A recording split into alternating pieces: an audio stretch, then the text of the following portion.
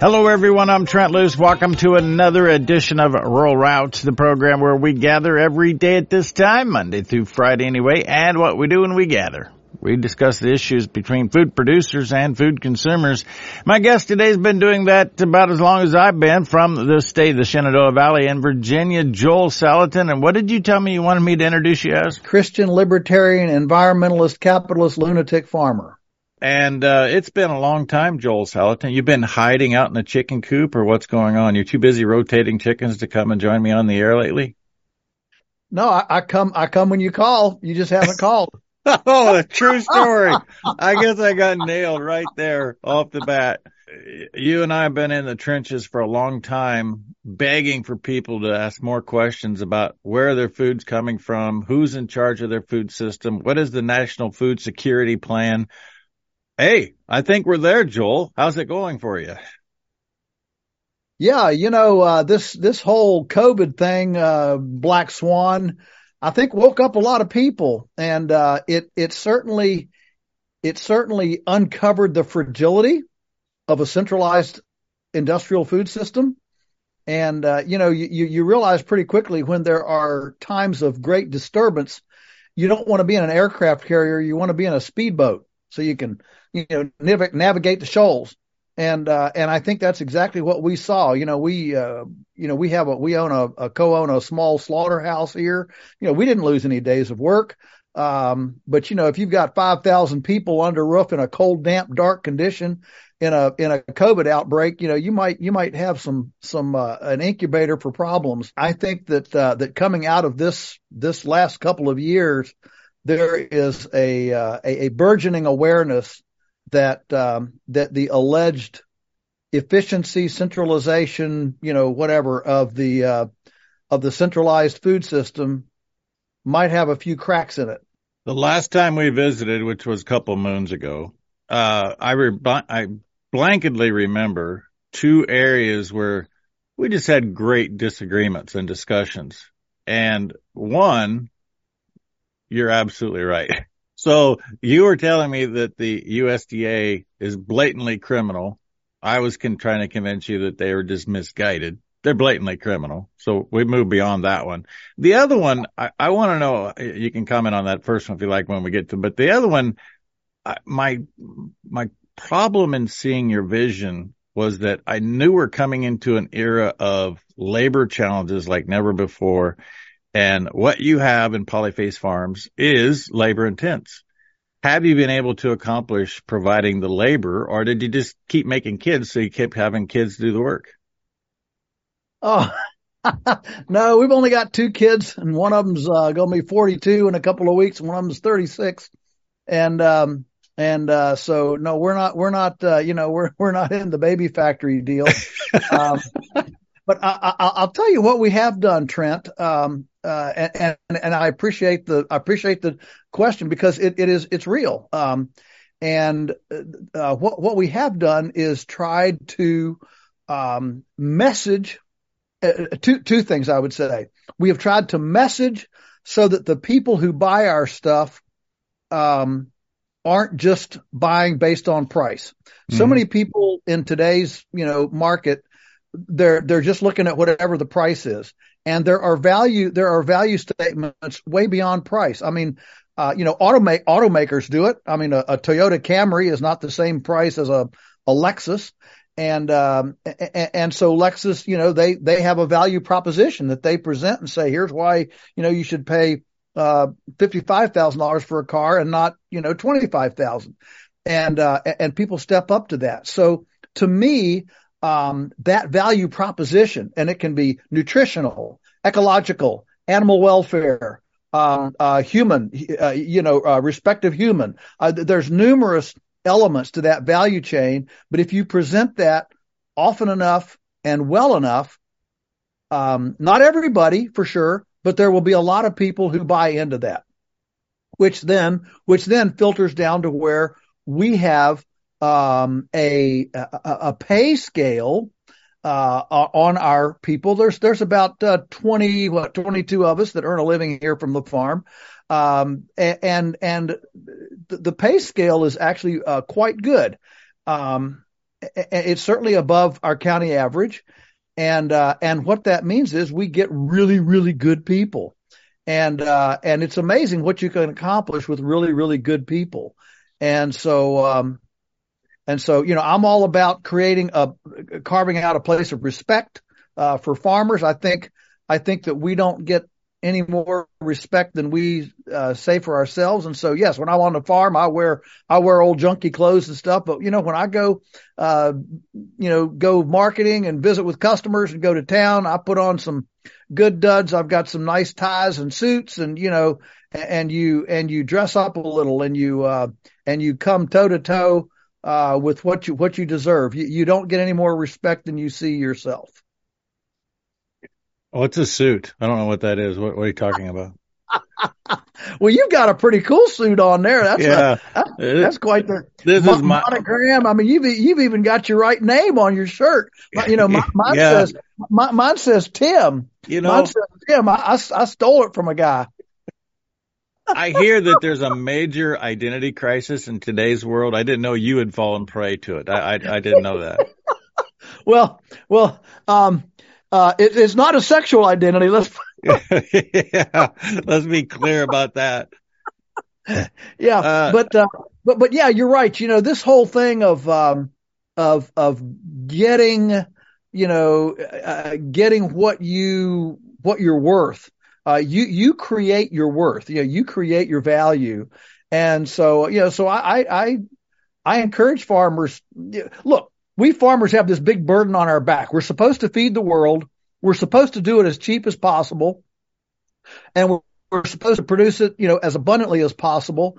And in general, the culture has kind of marginalized farmers, and so we kind of have this burden on our back. Oh, I've got to work all these long hours. I've got to produce all this food for the world and everything. And the result is that we kind of allow ourselves to get into this responsibility or guilt trip or whatever, and it's not good for us. The fact is, the world can feed itself. Thailand can feed itself. Africa can feed itself. We don't have to feed the world.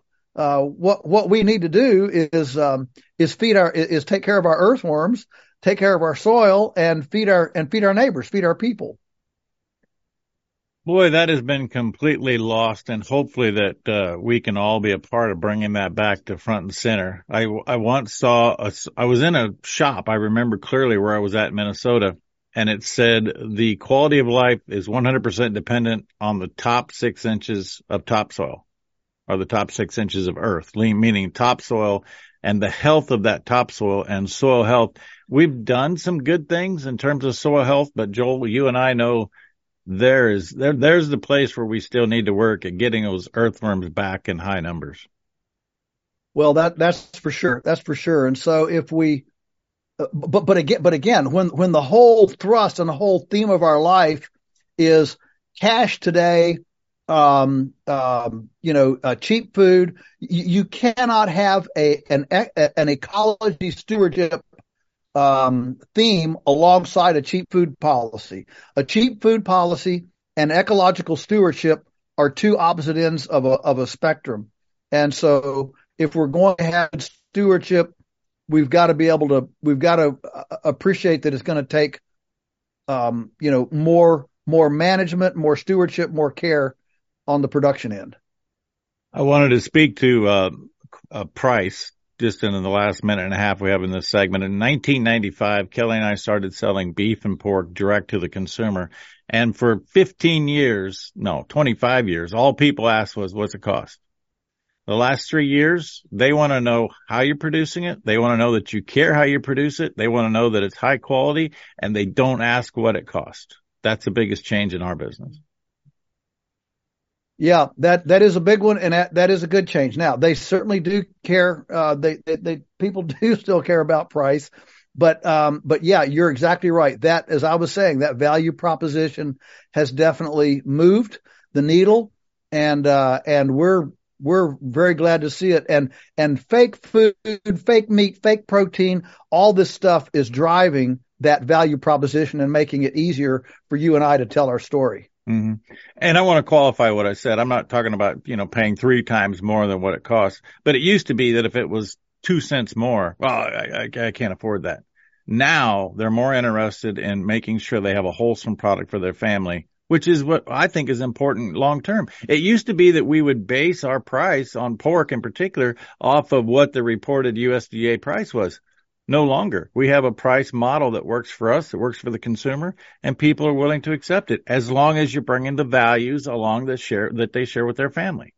That's right. That's right. And now we're even getting more and more in the last 20 years, we're getting more and more empirical tests as well, conjugated linoleic acid, riboflavin, the B vitamins, all that stuff. We're seeing we can actually measure it. We can put this data out there for our customers, and they can actually see it. We'll be back with more Joel Salatin and Polyface Farms from Virginia after this.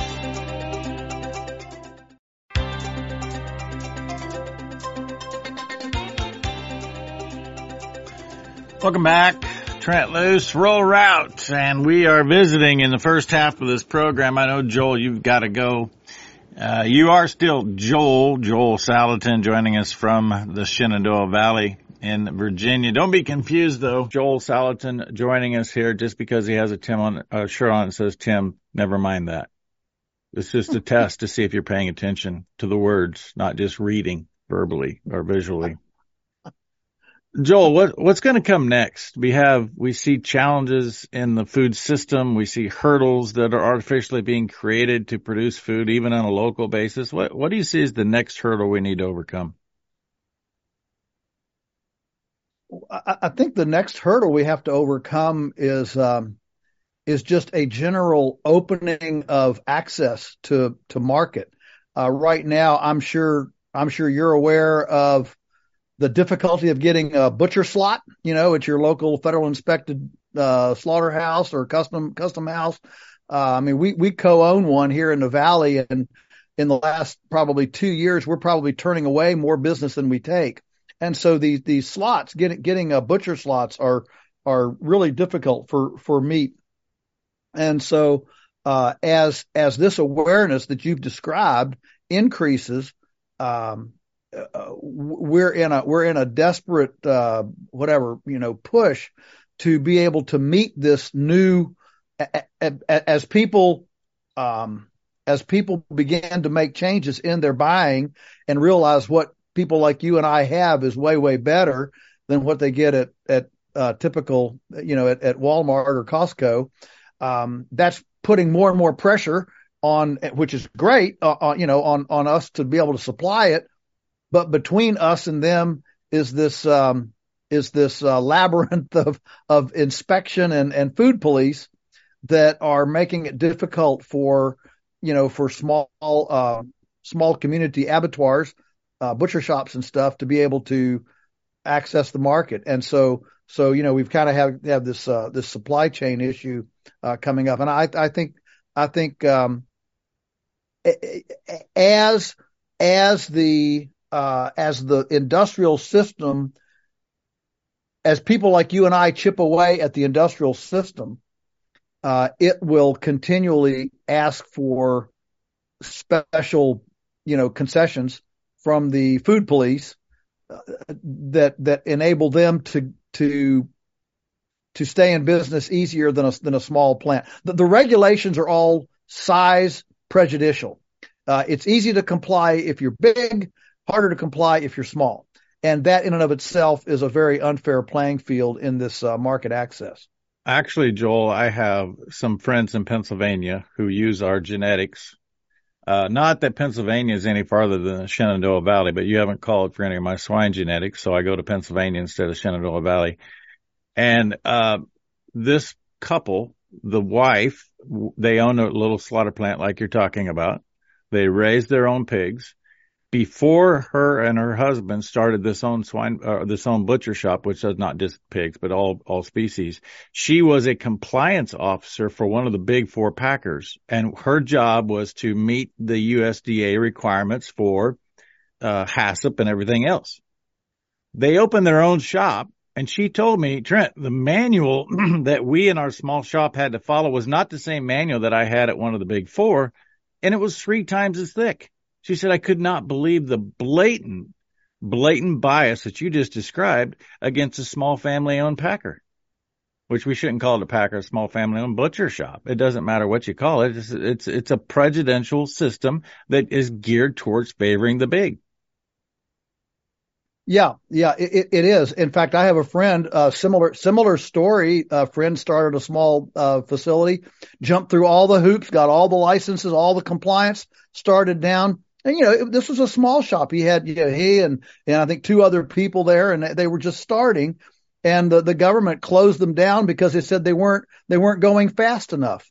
Well, yeah, I didn't think speed was part of the compliance. I thought you had to, have the right temperature, the right things, and speed. I don't see speed in the books anywhere, but this is the kind of prejudice that's against the small operations, and the problem is it's kind of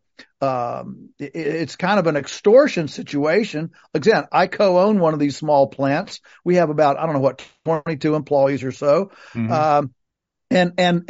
You dare not cross the inspector, because if they get on their hackles and you tick them off, then, like you say, they've got a book about 6 inches thick, and they'll find something, and they can just bird dog you to death if you get on the wrong side. So there's no appeal process. Who do you appeal to? Well, you appeal to their superiors who are also in the system. There's no third party disinterested, appeal.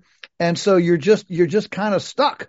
And it's a real issue, which is one of the things that's pushing the Rogue Food Conference that we're involved with. The Rogue Food Conference is figuring out how to circumvent all this, so you can do food transactions without any government inspector at all. And that is taking over, in the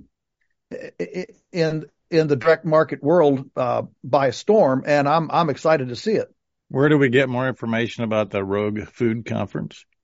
You can go to the website, rfc.com, Rogue Food Conference, and it's everything from private membership associations to 401c3 food churches to Bill of Rights, Section 4, the right of private contract. I mean, there are just numerous things. And so the Rogue Food Conference, what we're doing is we're showcasing people who have figured out how to make an end run, including changing the law. A lot of states can change things. And so there is a tremendous groundswell of effort, I think, going on around the country to either circumvent or change this prejudicial scenario against small operations. I worked with one church that was in the food distribution business, but I've seen several PMAs, particularly in California, that were born as a result of COVID. And if you are in a state that's not looking at what a private merchandise association can do, you're not paying attention, because I think that is the future for people who really care about these things. Yeah. The only problem with PMAs is that private membership associations, the only problem with them is that generally once you go to over 499, so there's kind of a magic number of 499 members. Once you go over 499 members, you're considered public. And now you can make a subsidiary, you can make another one, and that's what some people do.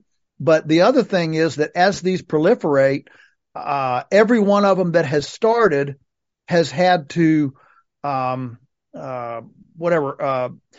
deal with pushback from the regulators initially, at least, in order to hang in there, because the regulators have never heard of them, they don't know what it is.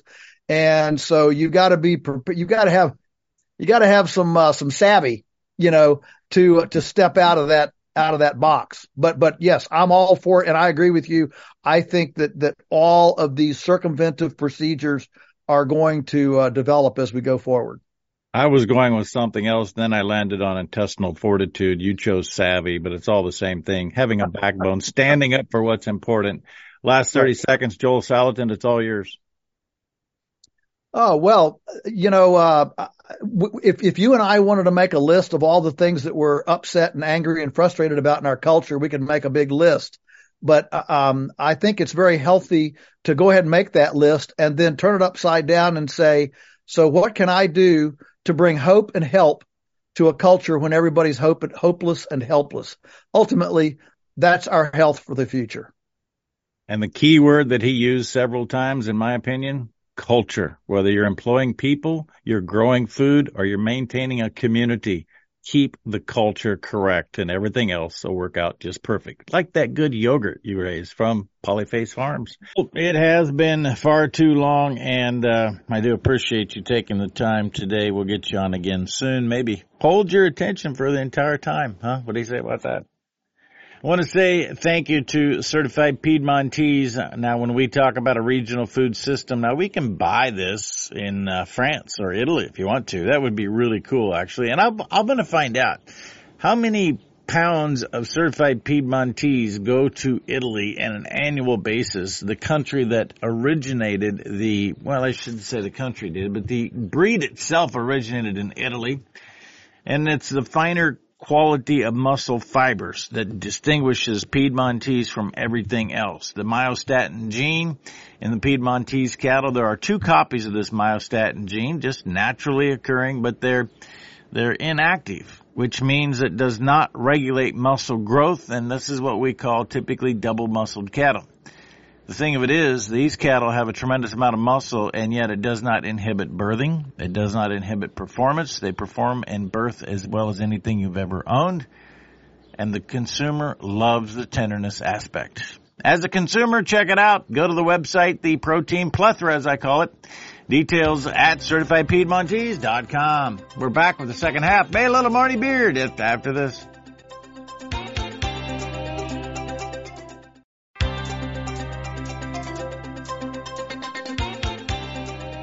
Welcome back, everyone. Trent Luce here, a Rural Route, the program. Marty Beard standing by. I want to tell you this, what I'm about to share with you occurred on Tuesday at the state capitol in Bismarck, North Dakota. It's a big deal. North Dakota continues to be the focus, and I don't know how many people outside of the region, obviously folks in Minnesota, South Dakota, Nebraska, Iowa get it. But this CO2 pipeline, I continue to run into people that just haven't heard about it, don't know what's going on. I feel like I'm obsessed, and all I talk about is the CO2 pipeline. It's a lot like the 30 by 30 challenge in that, I spoke a year and a half in 42 states about 30 by 30. 30 by 30 is now happening. It's coming in every conservation easement plan, every wind development, solar development, CRP. It's all about taking food production acres out and removing our ability to manage our properties as we see fit. And so the CO2 pipeline is a kidnapping, holding a hostage the coal plants that survive, the Biden administration's complete dismantling. Here's the thing. People don't seem to grasp.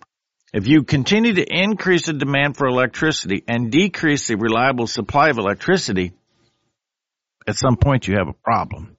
So the coal-fired power plants that are left, they tell them that they need to capture their CO2, put it in a pipeline, send it to Oliver or Mercer counties, North Dakota. That's why North Dakota continues to be the focal point.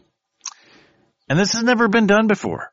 Nobody has ever put CO2 a mile deep in earth. Furthermore, what happens when you remove 3.4 trillion tons 3.42 trillion tons of CO2 plant food from the atmosphere? What happens?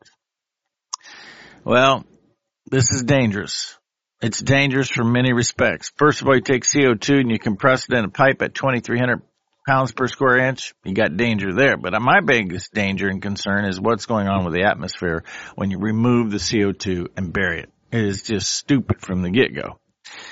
On Tuesday, a group of what ended up being 31 legislators in North Dakota, all from North Dakota, called a press conference asking for an investigation into where the money was coming from. How much foreign ownership of this CO2 pipeline is there? Marty Beard was on the scene. And I feel like I have my own set of roving reporters, Marty Beard, accompanied by Augustus at the state capitol. This happened on Tuesday morning. Marty, we see the signs, no CO2 pipeline, no eminent domain. What is going on? Well, there's a press conference today here at the Capitol, led by my representative Jeff Magrum and actually just to be clear, he's your senator. And my representative Sue Ann is speaking now, and I'm sure Brandon, my other representative, will be speaking. And just so everybody knows, there's quite a few people that are upset with the path we've been taking down with this new green energy. And I mean, that's what it all boils down to, is government waste and citizens having to bow down to the government for their new Green Deal, their green energy that is going to break America. And this pipeline, CO2 pipeline, dangerous pipeline, is nothing more than a dangerous part of that new Green Deal. Yeah, and my grandson's taxes are going to be paying for it when he's 70. I just like to remind people and keep bringing it home that the danger I see is in taking serious plant food and entombing it in earth for no benefit whatsoever. There's no upside to this. It's only a downside. And when you entomb plant food, it stands to reason you're going to have fewer plants. Well, Trent, I think the big picture is, I'm wondering what the benefit of our federal government is. Mm-hmm. When you have a rogue federal government that goes against the Constitution, all of this stuff is unconstitutional. And so what benefit anymore is the federal government that we're being ruled by right now? I think we need to go back to a constitutional government, and anybody that supported this government and falls for these scams needs to be replaced. Now, I would love to give somebody a plan on how to do that, but I just, every time we turn around, our side is hit with a wall. I mean, these judges, they keep coming up with these orders and they make it easier and easier for their side. And we found out that they make it hard for our side. Yeah, but would you agree that we totally agree that we need a constitutional republic? That was the intent. But isn't this the first step in beginning that to happen, at least at the state level? Now we need Burleigh County to stand up and say, we're not going to let this happen in our county, because we've had some other counties like Emmons County who worked at making that statement. But the constitutional republic is all about local control. Today, is that the first step in your mind in bringing that back to local control? Well, Trent, we both know that we've had so many steps in the past that we thought we were going down. And I would like to see that great hall of this Capitol filled with people today. And there is approximately 40. Mm-hmm. So, I'm afraid that my grandson here can take bigger steps. And he can't walk yet than we're taking right now. We need more people to step up and come on out and stand up against this stuff. And I don't know what's holding back. This is a very dangerous pipeline. It's containing a harmless plant nutrient, like you said, but when you contain it under such pressures and under such size, 2,300 pounds of pressure per square inch, I'm told. Exactly. And when you look at what that can do for a basically a plant food, and it can be used for so many other things. It's just, it seems like, basically who's making the money and how. And I think that that's going to be exposed. So I think if we keep exposing this, and I hate to be the pessimist, but Hunter Biden is still walking free.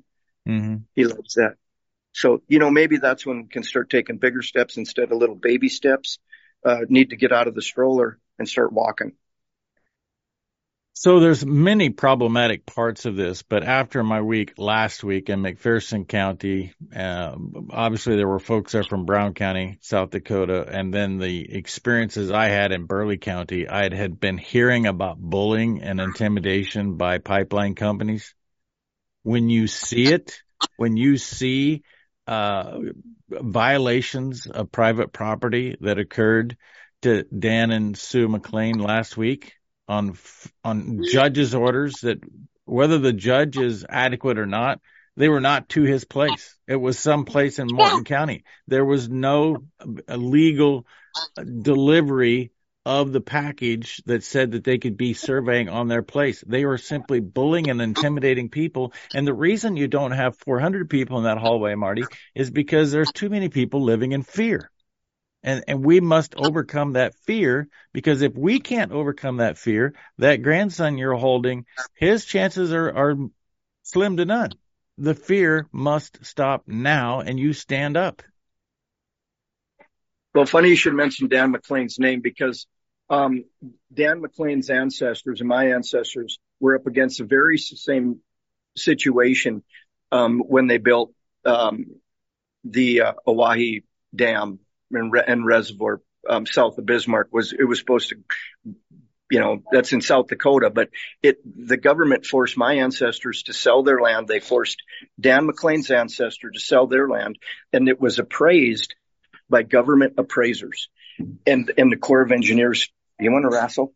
The Corps of Engineers used their own. I'm fine, thank you. The Corps of Engineers used their own appraisers to appraise that valuable farmland and said it was not, it was non-farmable. So the McLean's, Dan is fighting a battle that his ancestors fought and basically being steamrolled. People like Dan need help. They need support, and people just to stand up against this government tyranny that we've come to accept. Well, I don't accept government tyranny. I don't accept it for my grandson. I don't accept it for my family. I don't accept it for my friends. And I hope and I pray hard that soon and very soon more people will see it and step up and do something about it, because here's the reason right here. I don't want my grandson to live under tyranny. Does your grandson's mother know you're using him as an illustration model today? Nothing would surprise her, because I raised her just like I'm going to raise this one. Okay, but to your point, and this is probably the thing that we need to yell the loudest. This is not just started. This didn't just start with the Biden administration. This has been going on for generations. We've been incrementally giving up these property rights to the point now where it's boiling, and there are people that are getting burned. There are people with their back against the wall. And that's why if we don't start now, when are you going to start? Because we're into how many generations of these erosions? Are you visiting today? I lost you, Trent. I don't know. We got loud and clear, somebody asking if you're visiting today. But my question was, this is not new. This is a generational challenge, and you would describe the generations in your family that this has been taking place. So if not now, when? It'll be too late. Well, I think you're right there. And you know what the problem is in North Dakota? Right here. Right here. Perfectly placed. We got New World Order tyrant as a governor of North Dakota, and his ties to Bill Gates and all of the other people that want this type of stuff to control the landowners and steal North Dakota property rights. They got to go. Yeah. Well, they only go by people activating and being willing to show up. Kudos to the elected officials that held this press conference today. It turns out that I have another roving reporter that's going to give us a take after the event. Marty has given us a take during the event, which we're very appreciative of, and it's always a good day when you get to see Augustus. That's just the best part of the whole deal. That's Marty Beard joining us Tuesday. He joined me live from the event in Bismarck, North Dakota. It'd be a great time to remind you that I'm a fan of coal because life is powered by coal. But the individuals that make up the coal business, much like it's no different than agriculture, recovering a resource, utilizing a system and a technology to get that resource to us. What is life going to be like without electricity? It appears the data shows that within the next 12 months, we will have intermittent electricity throughout the United States. It's because the policies have rejected the resource we truly have available. The people in the coal business, they continue to work day in and day out, no matter what the weather, what the conditions, what the climate, they get the job done. Keep coal coming. Keep powering life with coal. Lignite.com.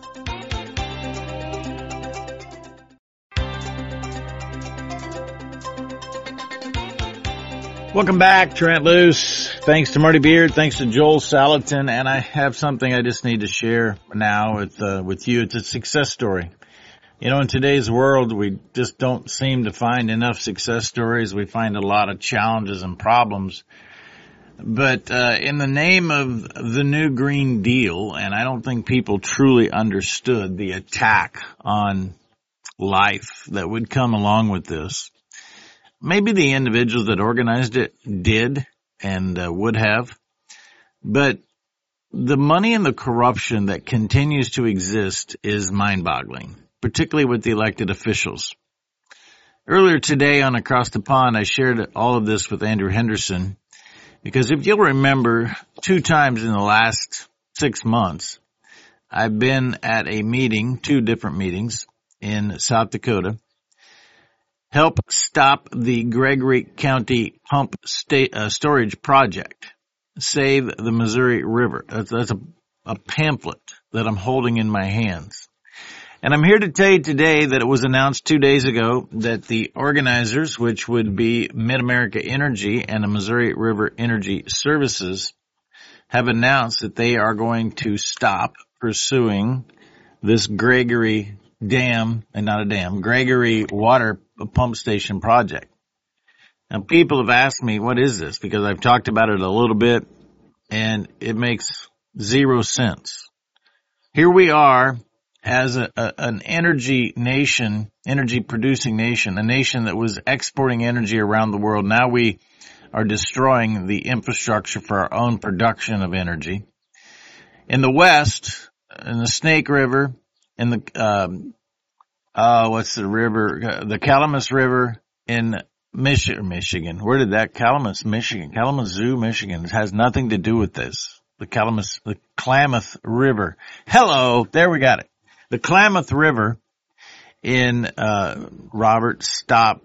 I see you, Robert. I see what you're doing. Trent, get your act together. Talking about my old homeland. Well, you left with a good reason. We want to destroy the dams. We want to destroy the electric generation benefit. And I saw this up close and personal at Milburn Dam in Nebraska on the Middle Loop River. They do not capture electricity, but if you go to one of these small dam projects that are geared towards irrigation, you see the amount of power and energy that comes from a water going through a dam. It only makes sense that we would capture the energy from the dam, but instead of capturing that energy, we're knocking out the dams. We're trying to spend billions of dollars knocking out dams that contribute to irrigation and energy consumption or production. Capture, it's energy capture. And I say this and people are like, what are you talking about? Coal or dams, they don't actually generate electricity. They generate energy. We capture the energy and convert it into electricity. And I think that's a big deal that we understand that process. But the Gregory County pump station was nothing to do with generating electricity. It was about expending electricity. Because their proposed idea was to take 4,600 acres of farmland and create this large basin at I think it's 734 feet above the Missouri River between Bonholm and Gregory County by Platte, South Dakota, if you're familiar with that part of South Dakota. And they were going to, during off-peak hours, use energy supposedly from wind and solar. They were going to put all of that in too, consuming more and more acres, taking it out of food production. And they're going to run a pump the water up into this basin, and then during peak hours, drop the water back into the river through a water wheel, capturing the electricity, the energy, and putting in a transmission line, and then taking it, I think it was 14 miles to the power grid. I attended 2 meetings. I saw individuals who are experts in this line of work talking about the net energy benefit to doing this? Zero. In fact, they admit it might actually take more energy than we generate. So why are we supporting this? Why is anybody in a policy-making standpoint, why is anybody in a regulatory standpoint saying that we should devote millions of dollars of subsidy money, taxpayer money, to a project that's going to disrupt the Missouri River at this point in time? Now, I just said that dams were a good thing. This isn't a dam. This is simply capturing the water, pulling the water out of the river, putting it in a basin, taking land away from individual landowners in Gregory and Bonhomme County, and then putting it back in the river. Who in their right mind says this sounds like a good idea? Nobody. Well, as I mentioned, 2 days ago, they announced that this project is going to be put on hold, stopped, whatever the case may be. I've talked to the local representative from Bonhomme County, Marty Beard, who is going to be joining me today on another radio program. And he and I agree that this is not necessarily them saying, sorry, we made a mistake, we're not going to pursue this. It's them saying the climate is not right now to do this. Why is the climate not right? Well, what Marty was talking about in the last segment, and the outright, let me start this over. Two things. The local individuals, the landowners who put together this pamphlet that I'm holding, did a phenomenal job organizing, doing everything in the right way, and putting pressure on these companies and the federal government that we're not going to just walk away. We're not going to just cower, put our head between our tails and leave. We're going to take this and fight it because this is our home. This is the land that our family has been tending to for generations, and we're going to continue to fight. And then, second phase, seeing what is transpiring with the CO2 pipeline and the sheer amount of noise that is coming from landowners. There's 87 landowners in South Dakota and 2 counties that were served eminent domain papers over this CO2 pipeline in McPherson and Brown County, South Dakota.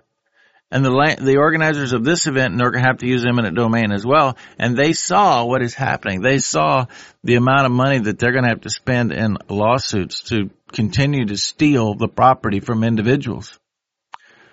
And then you have this other looming question that people outside of South Dakota don't understand, and I'm going to help explain. Because I once was confused about who Governor Kristi Noem really is. I'm not confused anymore. Last time I met with her face to face was March 9th, 2021. I remember it was March 10th. I remember the exact day because on March the 9th, I emceed the first ever meeting in the United States about 30 by 30. This is what everything we're talking about is part of 30 by 30, which is taking 30% of the land and water back to its natural state by 2030. Okay, that's why they're talking about taking dams out. That's back to its natural state. So I sat down with Kristi Noem, and we visited for 45 minutes on March 10th. It was the day after that meeting in Ballantyne. The same day that Tanya Storr and Margaret Byfield went to visit with my own governor, Pete Ricketts. Pete Ricketts, as governor of Nebraska, became a vocal advocate for bringing awareness to the dangers of 30 by 30. Kristi Noem gave me lip service and said, Trent, thank you for bringing this to my attention. We'll look into it and get back to you. That's the last conversation, one-on-one, that I had with her. And she has not said a peep about the dangers of 30 by 30. She just got reelected in the last election, the 2022 election. As she was campaigning throughout the state of South Dakota and on Fox News, she talked about and she falsely bragged about being a governor for property rights. She has not said one thing about 30 by 30 and the dangers that come along with it. I personally know of 12 residents from Gregory and Bonhomme County that text, called, emailed, tried to reach out to her about the Gregory County pump storage facility. Not one peep came from her about that. I personally have. I know that other legislators have, and citizens of South Dakota have reached out to her about the CO2 pipeline, and she's not said one peep about that. She continues to remain silent on the issue, and her silence is deafening. Because you see, it came to my attention just today, earlier today. Somebody had a copy of the inaugural ball, the inauguration of Kristi Noem as governor into South Dakota again for 2023. The platinum sponsors on that program were Poet, who is owned by Jeff Bruin out of Sioux Falls, South Dakota, Poet Ethanol, who also is the money man behind the Navigator CO2 pipeline. And the other platinum sponsor is Summit Carbon Solutions, who is the majority contractor for over 2,000 miles of CO2 pipeline. If you look at the gold sponsors, it turns out that the gold sponsors were the two energy companies that were trying to build this Gregory County pump station, Mid-America Energy and Missouri River Energy Services. These elected officials are silent. They're not standing up for the citizens because they continually are corrupted by donations and money. I'm not alleging any illegal contributions. I don't know about corruption in terms of bribery and things like that. Don't confuse what I'm saying. What I'm saying is in fully disclosed information. And we see, I can tell you about a former senator in North Dakota who now is an employee of Summit Carbon Solutions. They design the pipeline and it accidentally just goes around his section of land that he owns instead of through it. I can tell you about the chair of the GOP in South Dakota, who's now also on the payroll for Summit Carbon Solutions. So when Marty talks about the individuals in North Dakota who are asking for full disclosure on who the foreign entities are that are investing money in CO2 pipelines, we all need to take that message to our elected officials. We need more transparency. That, at the end of the day, is the great challenge that we have. If we as tax-paying voter citizens in a free representative republic cannot have actual transparency of who is funneling money where. That's all we're asking for. And with that, we've successfully connected the dots between food producers, food consumers, and the challenge to property rights that continue to unfold in front of us. For Joel Salatin, Marty Beard, I'm Trent Luce. We all three remind you that all roads do lead to a rural route. Somebody that helps every step of the way maintain a free and fed America is Protect the Harvest. All of these issues come front and center on Protect the Harvest with great commentary and, most importantly, information to empower yourself as a citizen. Protect the Harvest can only do this with partners.